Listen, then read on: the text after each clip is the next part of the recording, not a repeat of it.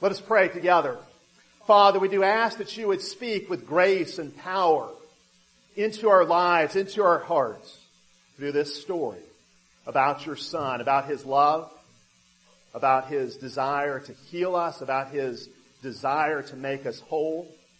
Father, we pray that you would speak to us through this story, that we might be encouraged and strengthened in the faith, that we might live out the calling you've given to each one of us. This we pray in Jesus' name. Amen. We are taking a break from James, and we're looking this morning at one of my absolute favorite stories in the Gospels. But I want to provide some context for this story so we can really understand it. You know, it's interesting, if you read through the Gospels, many times Jesus treats the family as an enemy, it seems. He treats the family as a rival to his kingdom. And so, for example, in Luke 14, Jesus says, "If anyone comes to me and does not hate his own father and mother and wife and children and brother and sister, yes, even his own life, he cannot be my disciple." In Matthew 10, he said he did not come to bring peace, but a sword, to set a man against his father, and a daughter against her mother, and a daughter-in-law against her mother-in-law. And he says a person's enemies will be those of his own household. What kind of teaching is that about the family? A man's enemies will be those of his own household. It seems that Jesus is denying the importance of the family, or taking the family down a few rungs in our understanding of its importance. Jesus is demanding total allegiance. Our highest loyalty must be to him, and not even family can get in the way.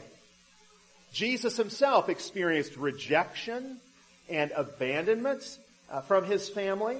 In Mark chapter 3, very interesting passage, Jesus has been teaching, and his mother and brothers come to get him. Apparently they think Jesus has gone off the reservation. They think Jesus has gone crazy.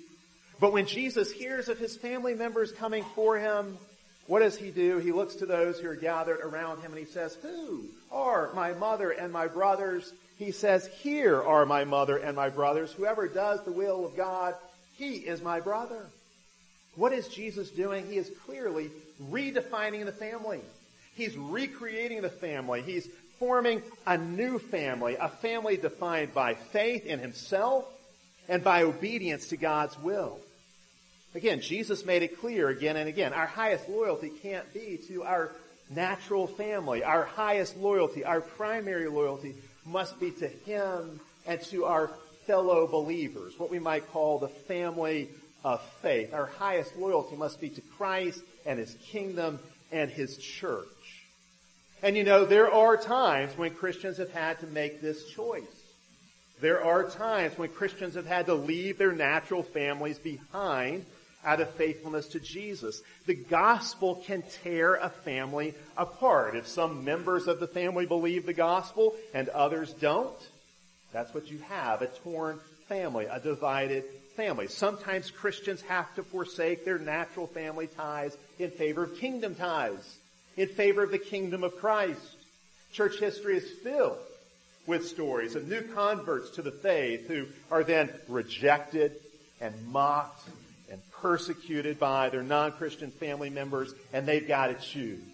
They've got to choose Jesus over family. Water is thicker than blood. The baptismal family is greater than the natural family. Even when Jesus was young, it was clear that he was aware of his calling to a higher family than the natural family. When he was 12 years old, his family went to Jerusalem for the Feast of Passover. And when his parents left with the rest of the entourage to go back home, Jesus stayed behind. He had business to do, it seems, in Jerusalem. And eventually, of course, his mom and his earthly dad, realized that Jesus is missing, and so they do what any parent does when you can't find your child. They panic. I mean, imagine having the Son of God entrusted to you, and then losing him. I mean, that's a scary thing. I can only imagine the conversation between Mary and Joseph on the way back to Jerusalem to look for him. But when they finally find their 12-year-old son, what is he doing? He is in the temple, and he says, "Why were you looking for me? Do you not know I must be in my Father's house?" Now, we could say, when Jesus speaks of his Father's house, Certainly, Jesus honored his earthly father, Joseph, but he's indicating there that he's got a greater fatherhood that he serves, a greater mission that he serves. His highest loyalty is to his heavenly Father. And we might say, well, Jesus was the eternal Son of God, so of course that's true for him. But it's true for us too. Because while, yes, we do seek to honor our earthly fathers, we're commanded to do that, we are children now who have been born from above, born again. And we have been adopted into the family of a heavenly Father, and he is our ultimate Father, our truest Father. So reading the Gospels, reading these kinds of passages in the Gospels, you might get the idea that Jesus is just a homewrecker, that he cares very little for marriage and family life, that because family life is subordinated to the kingdom, that family doesn't matter much. But that would not be true. In fact, we see another strand of teaching in the Gospels, another kind of story in the Gospels where Jesus affirms family life and even brings family life into his kingdom. His kingdom can not only rip families apart, his kingdom can also mend families and make them whole. He came not just to redeem individuals, he came to restore creation, to heal and transform creational structures. His grace, we could say, restores nature, and that includes the natural family.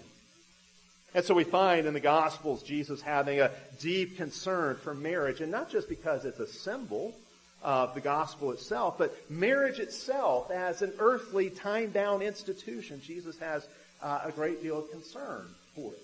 It's true, Jesus said he came as the bridegroom for the bride. He came to slay the dragon and rescue the damsel in distress, the church, his Israel, his people. Christ is the husband, and we, the church, are his bridegroom. And all of history, we're told, in the New Testament is going to end with this cosmic wedding feast. The gospel is a love story.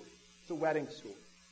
But Jesus does much more than just affirm marriage as a symbol or type. That may be the ultimate meaning of marriage, is to point us to this greater marriage between Christ and his church. But Jesus is very much concerned with earthly marriage, with what we might call the natural family. He's pro-family. He's for the family. And Jesus clearly affirms marriage itself as the foundation of the natural family. In Mark chapter 10, Jesus is questioned about divorce. Should he go along with the lax divorce laws that were common in the day? And there in Mark chapter 10, as he's questioned about divorce, Jesus affirms the definition of marriage found back in Genesis. One man, one woman, one life. That's the definition of marriage. Jesus defines marriage as a man and a woman becoming one flesh for life. This is to be a permanent bond. And while he does acknowledge grounds for divorce in certain tragic situations, it's clear he affirms the goodness of the marriage covenant, the sanctity of marriage as an institution. We see this as well in John chapter 2. Jesus there sanctifies marriage by attending a wedding in Cana of Galilee, and there he performs his first miracle, the first of his signs in John's gospel. They're having a wedding celebration. The wine supply starts to run low, and so he commands that 6 water pots for purification be brought out, and he transforms the water into wine. And not just any wine, but the best wine. And why does he do this? Well, it's so the celebration can continue. He affirms the goodness of marriage as an institution ordained by God at creation. Marriage is worth celebrating. Jesus celebrated marriage. Jesus not only affirms the relationship between husband and wife, he affirms the relationship with parents and children as well. He not only affirms that husband-wife relationship, he affirms the parent-child relationship as well. So Luke 18, Jesus takes covenant children into his arms, these children who have been brought to him by believing parents, and he blesses them. And when the disciples try to shoo them away, the disciples object because they don't think children are worthy of Jesus' time and attention in this way. Jesus insists. He says, "Let the children come and do not forbid them, for of such is the kingdom of God. In another place, he uses covenant children as models of membership in his kingdom. He says, unless you turn and become like this little child, you will by no means enter the kingdom. And he goes on, he says, whoever receives one such child in my name receives me, and whoever causes one of these little ones who believe in me to stumble, it would be better for him to have a millstone tied around his neck and be drowned in the sea. Jesus affirms children. He's got the highest view of children. Not that he doesn't think they're sinners, of course. He certainly knows children are sinners and affirms that as well. But the point is, his love, his grace, his covenant, his promises extend to the children of his people. And so how do we see Jesus interacting with children? He loves them. He blesses them. He protects them. He declared covenant children, the children of his people, to be believers, to be kingdom members, even models of how to enter the kingdom in some way. But there's more. Because God made us male and female, because we have moms and dads and sons and daughters, there are 4 different kinds of parent-child relations to consider. There is the father-son relationship, the father-daughter relationship, the mother-son relationship, the mother-daughter relationship. And each of these relationships is unique. The bond of love in each of these relationships is unique. Because men and women are different, because moms and dads are different, because boys and girls are different, each one of these relationships is special. Each one of these relationships has something about it that is special. And what's interesting is that Jesus honors each of these 4 relationships in his healing ministry in the gospel. Let's unpack this a little bit. Jesus blesses and sanctifies each one of these relationships. Why is that? Well, I think it's acknowledging that each one of these relationships has something that is unique about it. Moms and dads play different roles in the lives of their sons and daughters. In 1 Thessalonians chapter 2, Paul says, we were among you like a mother nurturing her own children. And then a few verses later, Paul says, we exhorted you like a father with his children, encouraging and charging you to walk in a manner worthy of God. Paul is operating with certain archetypes for what motherhood is and what fatherhood is. And of course, yes, there's all kinds of overlap between motherhood and fatherhood. But it is still true. Moms love kids in one way. Dads love kids in another way. And kids recognize these differences from their earliest days. From the earliest age, even in the womb, they can distinguish the deep, commanding voice of a father from the softer, gentler voice of a mother. They can distinguish the physical stature of dad from mom. How a child relates to the body of its mom and the body of its dad is distinct from the very beginning. That's obvious. How mom and dad interact with the child is different. With dads are much more likely to roughhouse, to play rough with the kids, right? I mean, I've never seen a mom toss a child up into the air and catch it. See, dads do that with their little kids all the time. Never seen a mom do it. Moms and dads are different. Again, as Paul puts it, moms are best at nurturing, dads are best at exhorting. Moms tend to be comforters, dads tend to be challengers. That's how this works. Moms are soft and comforting, dads are firm and to be feared. And of course, these differences between moms and dads are rooted in the much broader differences between men and women in general. Throughout Scripture, we see men have a special calling to initiate and lead. Women have a special call to respond and glorify. Men initiate, women complete. Men build, women beautify. That's how we're designed as men and women. And so this plays itself out in how fathers and mothers live, but it also plays itself out in how you raise a son versus how you raise a daughter. When you have a son, you are raising a builder and a leader, and you need to do certain things with him that will prepare him for that kind of vocation. When you are raising a daughter, you are raising a nurturer and a beautifier, and you ought to do certain things that will encourage her and shape her in that vocation. Now look at how these relationships are honored in the gospel. These 4 different relationships: mother-son, mother-daughter, father-son, father-daughter. We see a mother's love for her daughter in Matthew chapter 15, when the Syrophoenician mother brings Jesus to cast a demon out from her daughter. So you have a mother who loves her daughter and brings her daughter to Jesus. And because of this mother's faith, Jesus drives the demon out of her daughter. In Luke 7, we see a mother bring her dead son to Jesus. Actually, it seems like the funeral procession is just going by as Jesus comes along. And this son is described as the only son of his mother, who was a widow. And Jesus sees her weeping, and he has compassion on her, and so he approaches the dead body of her son and says, "Young man, I command you to arise." And of course, the young man rises from the dead, and then Jesus gives the boy back to his mother. And no doubt her broken mother heart was healed. You see that mother-son relationship honored there. Matthew chapter 17, we see the father-son relationship. Dad brings his boy to Jesus. This boy has been made mute by a demon.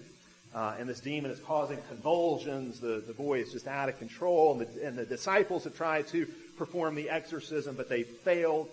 And Jesus comes to the rescue. He honors this father-son relationship, driving out the demon, restoring this son to his father.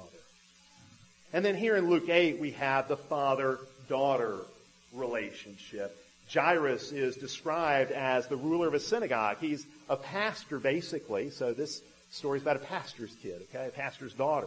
And Jairus has come to Jesus. And he begs Jesus to go to his home where his 12-year-old daughter is near death. And before Jesus can go, word comes that it is too late. That this little child, this daughter, this 12-year-old girl, has died. But of course we know with Jesus, death is never the last word. Jesus canceled every funeral he ever attended. He celebrated weddings and he canceled funerals. How great is that? And that's what we see here. He tells the father, "Do not be afraid, only believe, and she will be made well." And he comes to the house, and he takes his inner circle of disciples with him, Peter, James, and John. They're the same 3 who in the next chapter will go up with him on the Mount of Transfiguration. And that's because I think this story and that story are both previews of how his ministry will culminate. And he doesn't want everybody to see this just yet. Only this inner circle. His ministry is going to culminate with resurrection and glory, so they get to see that ahead of time. And so they go into the house, and the father and mother are there, and the people are gathered to weep and mourn over the loss of this little girl, this tragedy. And Jesus tells the mourners, "Do not weep, for she is not dead, but she is sleeping." And the people who are gathered to mourn ridicule him. They mock him. They think he must be out of his mind. He must be crazy. They know she's dead, and they know dead people stay dead. If there's anything that's true about dead people, it's that they stay dead. So what is this crazy man talking about? But he sends them out, and he goes to the girl, and he takes her by the hand, and he says, "Little girl, arise." And her spirit returned, we're told, and she arose immediately, and he commanded that she be given something to eat, which I am sure the parents were glad to do. Her parents were astonished by this, we are told. Now I want you to notice several things about this story. Several things here to notice. The father saves his daughter by going to Jesus. The father blesses his daughter by seeking Jesus on her behalf. The father gains blessing for his daughter by seeking out Jesus for her sake. It's really interesting to me. You know, we got all these accounts of Jesus blessing children in the Gospels. Every time Jesus ministers to children in the Gospels, at least one parent is present. It's always in the context of some kind of connection with the parent. At least one parent. This story in particular is about a dad and a daughter. So let me say a few things about that relationship. I remember coming across an article about Billy Graham after he passed away a few years ago, and it was entitled, "Little Girls Need Their Daddy."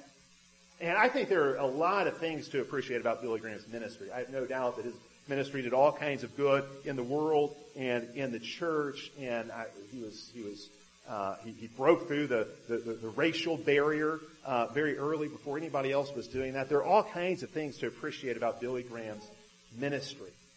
But it was interesting reading this article. It looked in particular at his home life, and it included comments, quotes from his daughters, Gigi and Ruth. And these are some of the things that they said. Ruth said, "He parented me from a distance.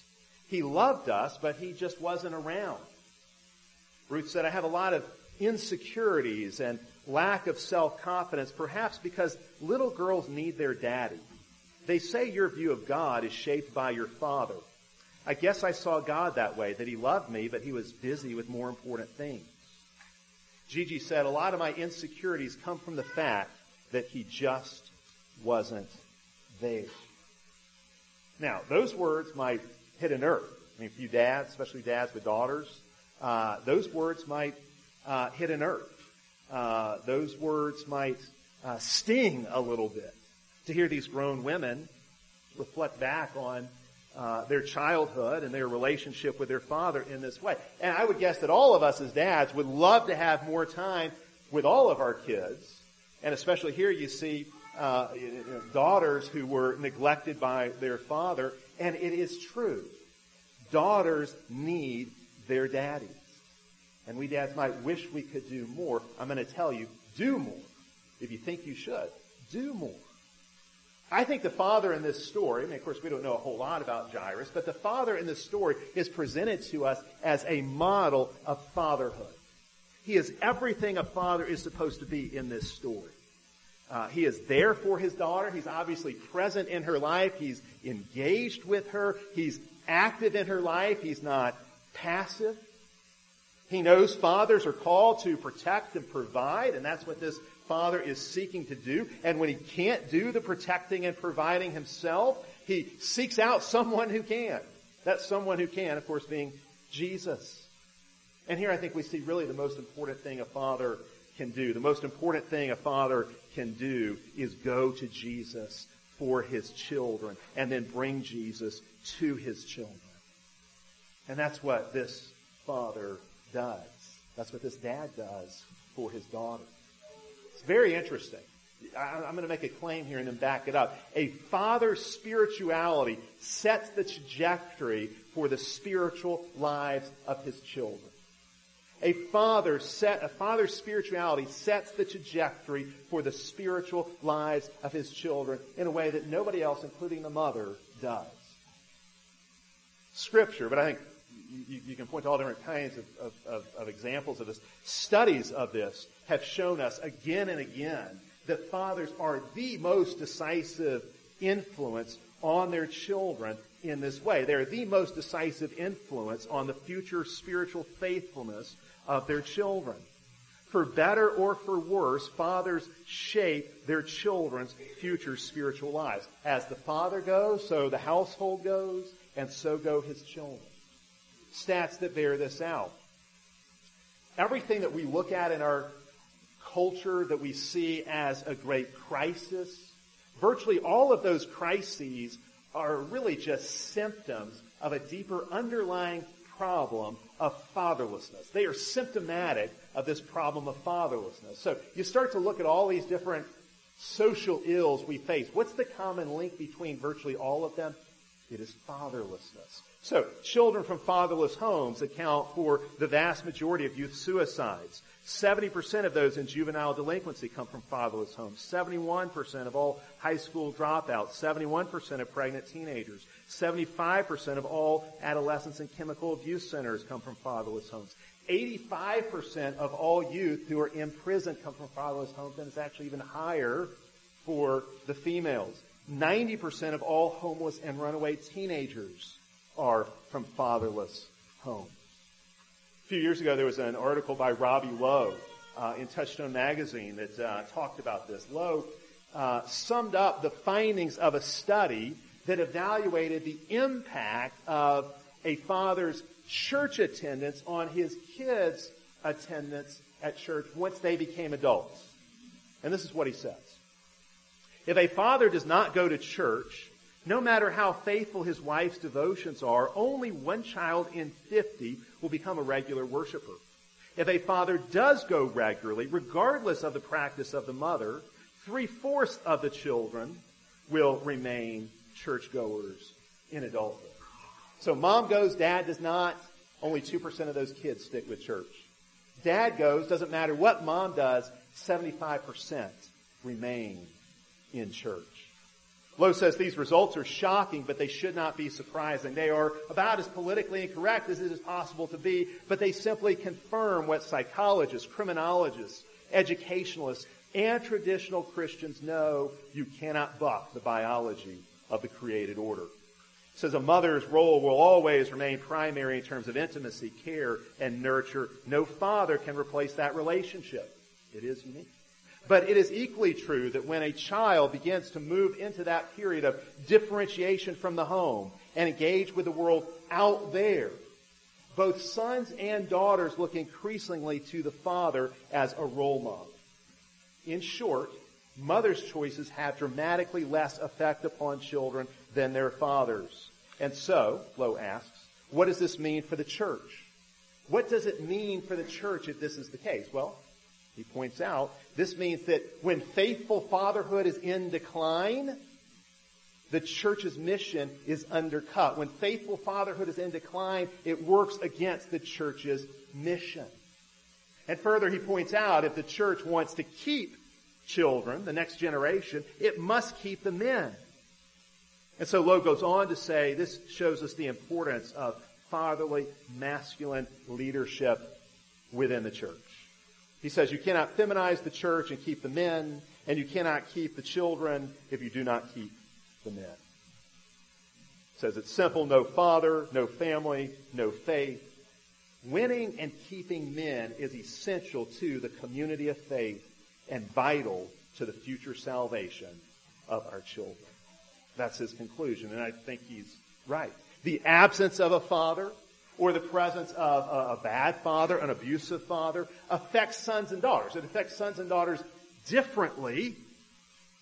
When sons grow up with father issues, girls who grow up with father issues, they're affected in different ways, but both are affected. And a bad father has a disastrous consequence. And of course, a good father has a very beneficial effect. A culture that despises fatherhood, that seeks to smash the patriarchy, as it were, is destroying itself. But what do we find in Luke chapter 8? In Luke chapter 8, we find a true patriarch. A patriarch who is humble, who is sacrificial, who seeks to use his authority to bless those under his care. Jairus is an honorable father. He wants his children to flourish. And he knows for his children to flourish, he has to bring Jesus and his children together. And so what does he do? He seeks Jesus on behalf of his daughter. How can you seek Jesus on behalf of your daughter, on behalf of your children?